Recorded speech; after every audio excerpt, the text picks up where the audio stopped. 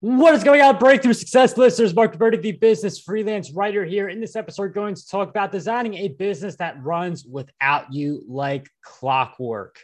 It's all good when we're able to grow the business and do everything that needs to be done. But there are a lot of things that can happen. Some emergencies can come up. We may also just want to take a vacation. But the point is that we shouldn't create businesses that need us to be working in order to properly grow and survive.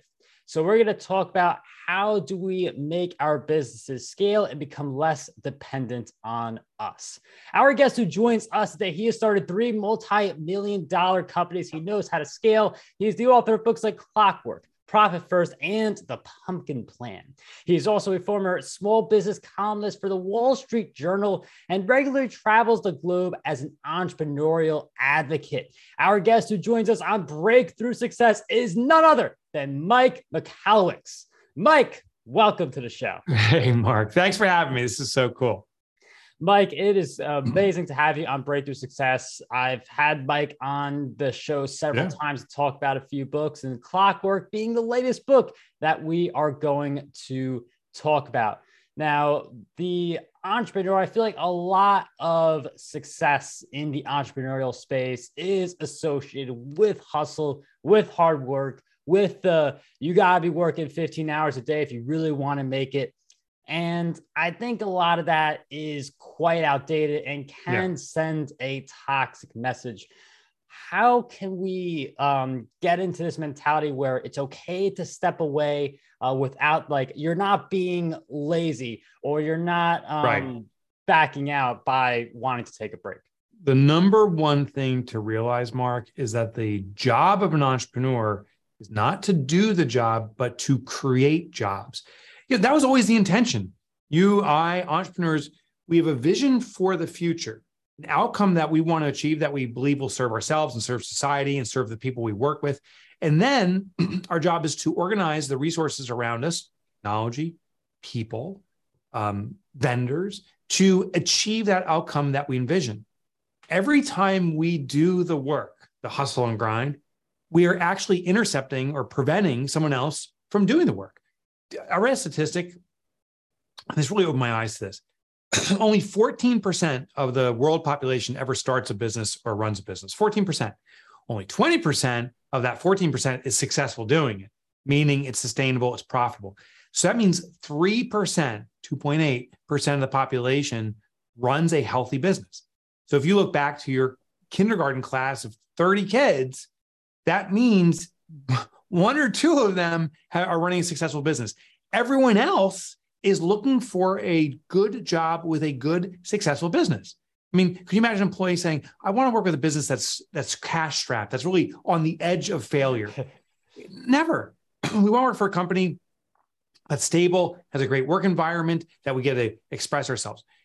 Our job as entrepreneurs is to create that opportunity for others. We are the weirdos. We are the oddballs because we're bucking the trend. And for us to do the work is the most damaging thing we can do. So stop working, start providing the work.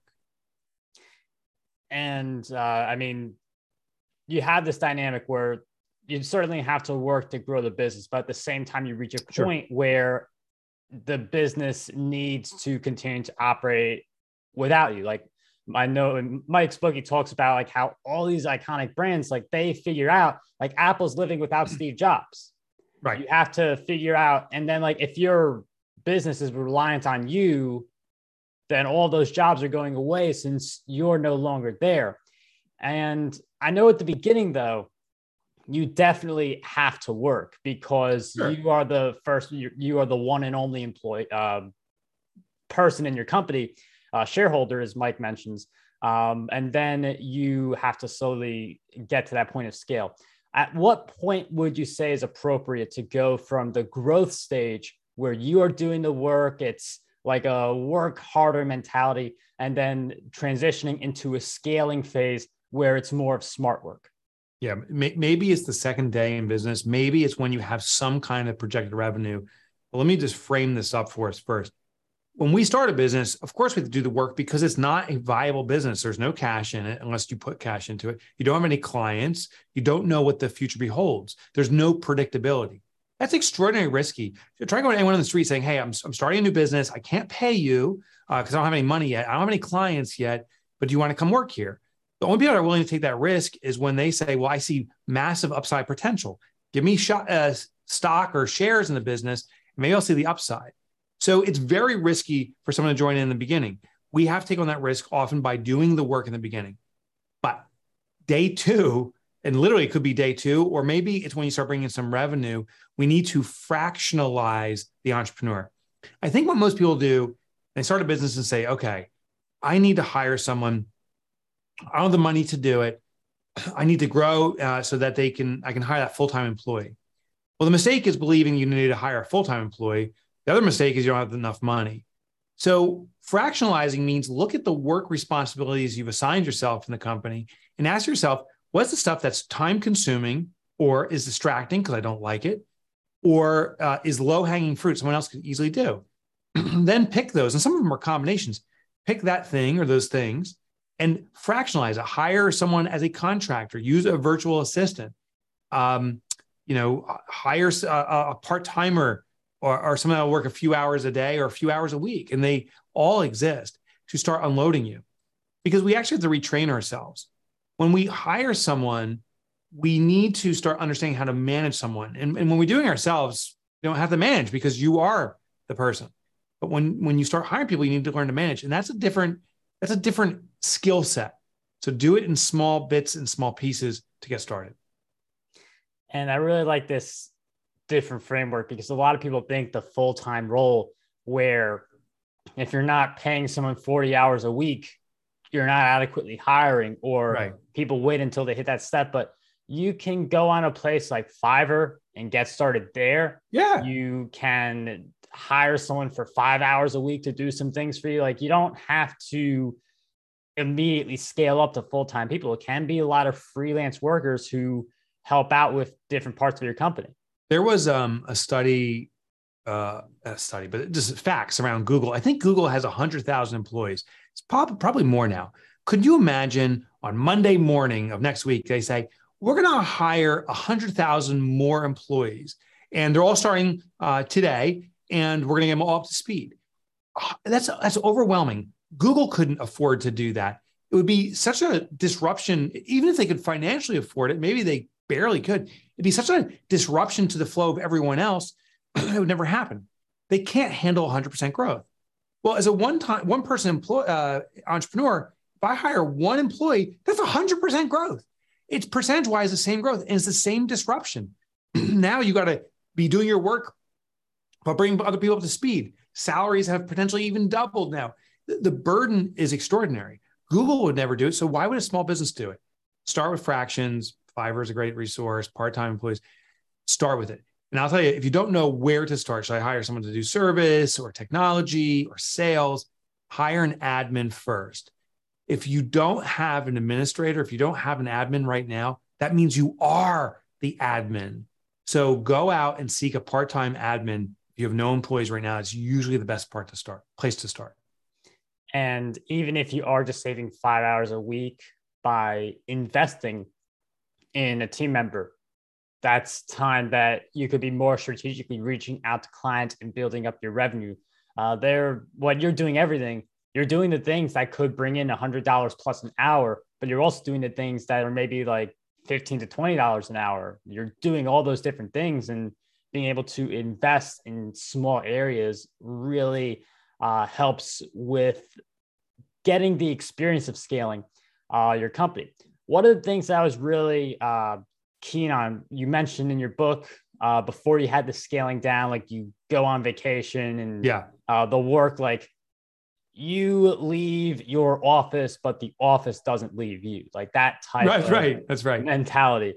And I think that's very relevant as like the storyline for a lot of people. Like they start this business, they're excited, they're ready to kick their job to the curb. And now all of a sudden you have this dream turning into a nightmare type of scenario. As Mike mentions in his book, it's a lot of people, they tell them that like they feel shackled to their businesses. How do we free ourselves in that sense where our business, we love it and it's not taking away from our family and other things like that. Yeah. It's actually, so this is, I just happen to not happen. I strategically have it here. This is the new Clockwork Revised and Expanded Edition. And the opening, what I wanted to show you is the opening line in here is, you don't need a vacation. The business needs a vacation from you. And I want to give that context because I think many entrepreneurs feel, oh, I'm leaving my business so I can get a break. And yeah, that's part of it. That's wonderful. But if you're there for the business every day, the business becomes dependent upon you. So what most people do when they're taking a vacation, they do what I call the cram and scramble technique. The week before or the days before I leave, I cram all the work I can in to give me a little bit of cushion for time. Then when I'm away, hopefully I can enjoy vacation. Most of us don't. Most of us carry the workload with us. And then when we return from work, from vacation a week later, it's a scramble to recover.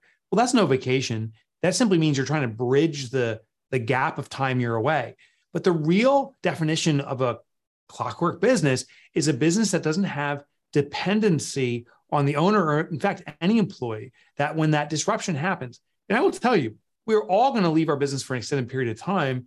It's not a matter of if we are, it's when. It'll be a natural disaster, or perhaps someone gets ill in our family, or perhaps we're the ones who have a challenge and we have to leave the business. If the business isn't prepared for that, now the business is going to collapse. So here's the solution that I teach in Clockwork Revised and Expanded. What I teach is that we need to take a 4-week vacation. In that book, I studied, well, collectively, we surveyed thousands of businesses. And what we found is for any business, almost any business in any industry, that if the business owner could leave for 4 consecutive weeks and have no input or influence over the business, they weren't emailing, they weren't checking in, and the business could sustain, then the business could likely sustain into perpetuity. Most things happen in 4-week periods. We close out at the end of the month. We attract new clients. We have to convert, we bring on new employees and bring them up to speed. We have to let someone go. All those elements happen every single month. So if you're away for 4 weeks, your business can likely live on forever. So this is the method. Schedule a 4-week vacation from your business. And when I tell people this, many people gasp and say, are you kidding me? Well, here's the deal. When you book that, I'm not saying do it tomorrow, schedule a year out or maybe 2, worst case, but schedule that vacation and commit to it. Tell others that you're doing it. Now, our mind frame has to shift from how do I get this work done to how does the business get this work done? It becomes a much more entrepreneurial kind of driven spirit than the old hustle and grind mentality. And I'll give you one last little tip. Since as I was writing Clockwork Revised and Expanded, I was traveling for speaking gigs and stuff. I stopped by McDonald's. I like I'm not a runner like you, so McDonald's is cool with me. I started asking if the owner's here because I wanted to see how McDonald's run efficiently. The first place I went, there was no owner there. The second place I went, the owner wasn't there. The third place, I went to the cashier. I'm like, where's the owner? And she said, oh, I haven't seen the owner in about a month, but they came in to pick up the money. I was like, my gosh, I've asked at 50 McDonald's, the owner's never been there. And that's the definition of ownership, of entrepreneurship. Listen, that business owner is still working, but they're working on strategy. They're finding new locations. They're learning from headquarters. They're bringing back strategic plans. The person operating the store manager, that's a store manager. That's an employee. That's not an owner. We need to have that same mentality. Don't do the work, design the outcomes. And the first technique is book that 4-week vacation to cause intentional disruption and get you out of that mentality of always doing more. And I really like how Mike summarized it, where it's not how are you going to do the work? How is the business going to do the work? When you think, how is the business going to do it? You're forced to create systems and trust other people instead of solely relying on yourself. Now, trust is the biggest word. Mark, I just want to jump on that because trust is the biggest word. When I left my company for 4 weeks for the first time, I've done this now. This is my 5th consecutive year. When I left for the first time 5 years ago, I was afraid my employees, and we're small. We have 10 people here, 15 in my other building. We have 25 people. We're tiny. So I was afraid that they'd say, Mike's going on the beach. He's going to be drinking Coronas, and we're working our butt off. We're sweating like crazy to have Mike live this amazing life. And they're going to be pissed at me or disappointed or feel like they're being taken advantage of. When I met with my employees after that 4-week vacation, I said, how do you feel about me? And they said, well, you're great. And we love your cheerleading kind of activities, but we want you to know how we feel about us. We feel we're empowered, that you actually trust us, not through words, but through actions. Mm. You showed us you believe in us. We stepped into roles we never thought we could do. My receptionist back then is president of our company today.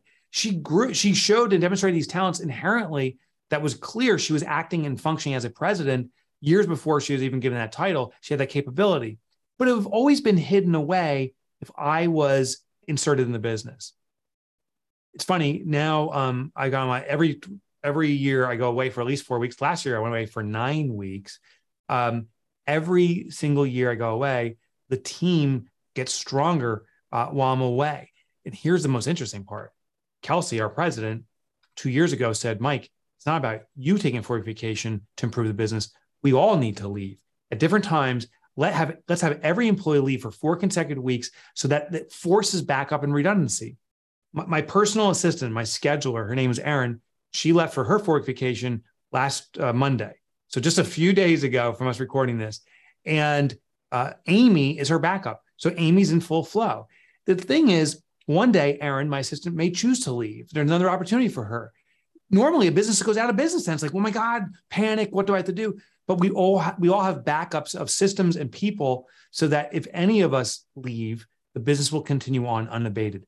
And that is what I call a clockwork business. I mean, just to be able to step away from the business, like the business is its own entity and should be able to function with or without you as a theory. Yeah, and increases value. I mean, I assume, Mark, you aspire to sell your companies. I've had the blessing now of selling a couple companies. I plan to sell more. And I've learned over time that your valuation, the valuation someone else puts in your business is determined by 2 extraordinary factors, 2 critical factors. One is profitability. If you can show sustained and increasing profitability over time, well, now it's a money-making machine. That increases the valuation. Second thing is no dependency on the owner. Meaning no one wants to buy a business and say, okay, it has dependency on this one critical person who, by the way, is leaving because they're selling the business. Why would I want it? The business needs to operate without you. So if it's profitable and doesn't need you, other people want to buy it. And that's where you make your exit. And I mean, I definitely see that because when you're selling, you're no longer part of it. And people would definitely want to know they can manage it without you. We were talking about trust earlier. Being the glue that allows a clockwork to happen. And for some people, the administrative stuff alone might be a little bit too much to hand off. But I think that's a great way to start. You hand that off, you build. I think it gets more complicated. I love to talk about building trust in areas like these. When you're trusting one of your workers to pitch and have conversation with a 5-figure client. Yeah, I know that's something you've built that level of trust with your team, but that's not necessarily something that everyone has done with some people, even helicoptering over a single email. How do you get to the level of trust where you just have a 5-figure client coming in and you trust your team to close that client? Yeah, and that's a great question because there's trust like in finances, right? So there's individuals that have access to all of our finances here. And you hear these horror stories of people taking advantage of that. So there's trust and there's blind faith, and those are radically different. Trust is the transference of empowerment, meaning you have the ability and control to achieve a certain outcome that we agree upon. That's what trust is. Blind faith is get us here, and no matter what you do, I'm cool with that. So I don't have blind faith in my colleagues. I am faithful and I trust them emphatically. And I think they feel the same way about me. But I know we're all human. None of us are perfect. So redundancies, balances, and checks, but really monitoring the metrics is probably the most important thing. This morning, we had a team meeting for about 3 hours, and my team, 3 of us, 3 leaders, the leadership team, if you will, went over every single number. And we're looking for things that are anomalies or red flags that don't make sense. One thing that's a red or it's a flag, it's a wonderful thing potentially, but we're investigating now is our sales conversions have gone up. We used to have a 27% sales conversion rate. Now we have a 38% this last quarter. That's a wonderful thing. But the question is why? oh, there was a new person moved into that role. So are they a great salesperson? Are they overselling? Are they making side deals? It's just something that the heartbeat of the business is a little different. So it deserves an investigation. I trust this colleague who's running it emphatically. I'm sure they're doing extraordinary things, but we want to investigate kind of science behind it so we can nail down what's happening. And when we understand it, just as likely or more likely, she's doing things that are more effective. But we want to extract those things and then translate it to our next salesperson. So I bring that $50,000, deal or 5-figure deal, I should say, person, and I have them out selling. I want to measure the metrics. How are they calling upon customers? When they do a meeting, I want to know the numbers behind that. How long is the meeting? What are they discussing? I want to know the elements. When they close, what's the financial structure? Are they closing and adhering to the structure we want, all cash up front, or is there some kind of terms? And start investigating that. Because if the salesperson's crushing it, now I have something that I can replicate for others. If the salesperson's struggling, now I have an opportunity to correct it. So measure the incremental stages necessary to get to those big deals. And I think you'll have a lot of control of that situation while still being able to trust your colleagues as much as they trust you.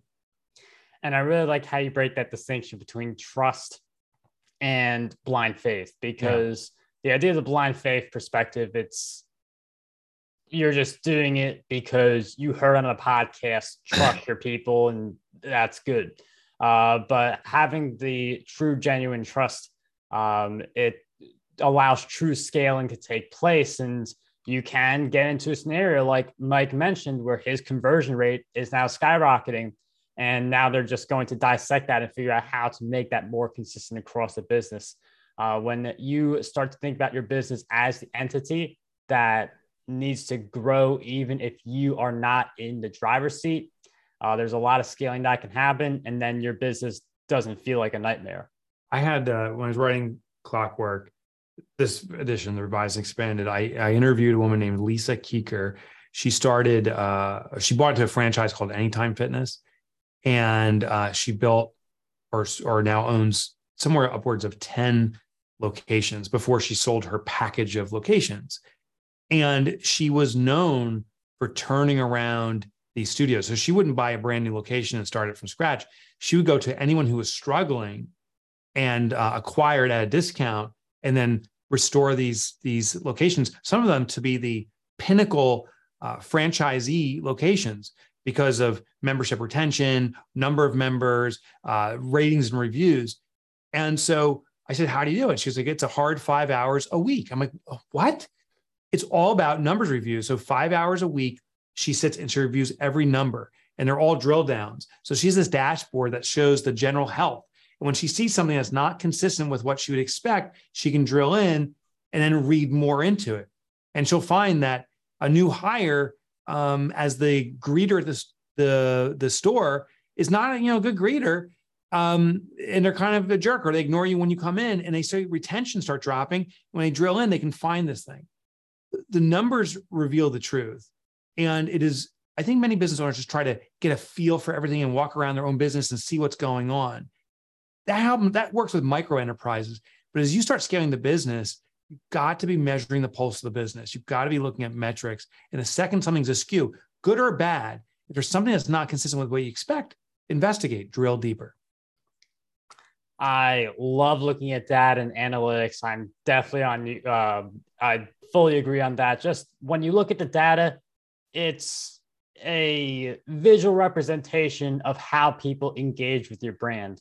And you can get like the full accurate picture if you are looking at the right data. And when you do stuff like looking at data, it gives you ways to optimize your business. You're put in that position when you scale and you have a team behind you. And if you want to get to that point where you've got all the people in your business in sync, you could take a 4-week vacation, have a lot less stress. And you may need that 4-week vacation for something that you enjoy, or even for an emergency. It could work in both ways. But if you want to be in that position, Mike Michalik's book Clockwork really does a great job at walking through that process. We will link to it in the show notes. Mike, I'm wondering if you could share with us some of the other places we can follow your work and read your books. I think, so you can go to clockwork.life. And when you go there, you'll see the Clockwork Revised and Expanded Edition. I just want to drive that point home. I took the original book, which I wrote 5 years ago, It's 60% new content, 100% simplified, and it's all at clockwork.life, because I do believe it's a lifestyle. If you want to learn more about me, my last name is Michalowicz, so I do have a domain, Mike Michalowicz. No one can spell it. Shortcut. My nickname in grade school was Mike Motorbike, I think because it rhymed. I never driven one. And it's the only G-rated one I have, Mark. So you can go to mikemotorbike.com, and I have free resources there. I used to write for the Wall Street Journal. All my books, you can get chapter downloads. I have a podcast too, mikemotorbike.com. Well, Breakthrough Success listeners, make sure you follow Mike and his work. Get his books. All the links will be in the show notes. So if you don't know how to spell Michalowicz, we got you covered. Nice. Mike, thank you so much for joining us on Breakthrough Success. It was a pleasure to have you here today. It's so good seeing you again, Mark. Thank you.